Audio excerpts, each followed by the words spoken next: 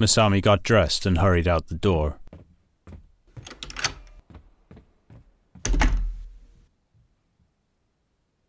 Several hours later, he returned home and began typing what had just happened to his fellow forum friends. I just got back. Sorry for the late report. I hurried to Denko's house and rang the doorbell. Then Denko's mother came out and said that she was out of the house. I introduced myself as Denko's boyfriend. She invited me in for a cup of tea while we waited for Denko to come home. I spent about 6 hours and 25 minutes talking to Denko's mother about Denko in high school and her personality and such. But she didn't come home. Her mother called Denko's cell phone a bunch of times, but she couldn't get through. Late at night, her mother told me that she would give me a call once Denko came back. And so I went home. Sorry for the long explanation. Apparently, Denko was out having fun with friends, so I'm relieved to hear that she's okay. Also, Denko's mother was just as nice as her, which surprised me. I guess Denko takes after her mother. Now I'm waiting for her call about Denko coming home.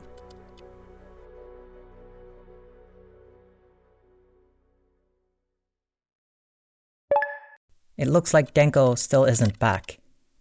If the thread's still open when she's back, I'll report in. Anyone seen any update yet?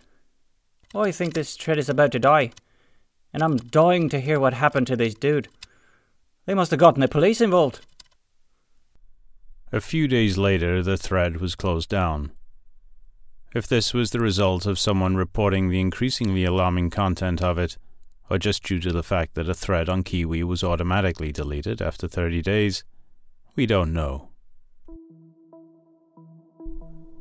Over the course of a few weeks, it seemed that what was now virally known as the Denko saga had reached its end.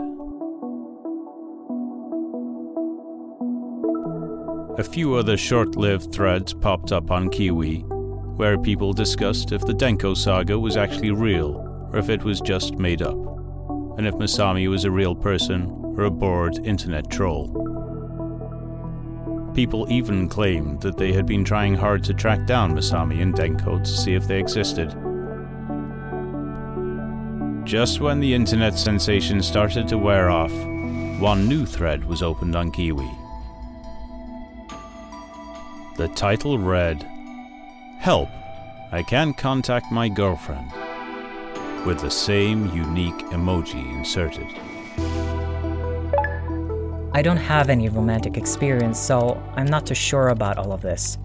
Yesterday, I got an email from this girl that I recently started dating, telling me to stop emailing her. What do you think it could be? Is she fickle? Did she have an accident? Is she testing me?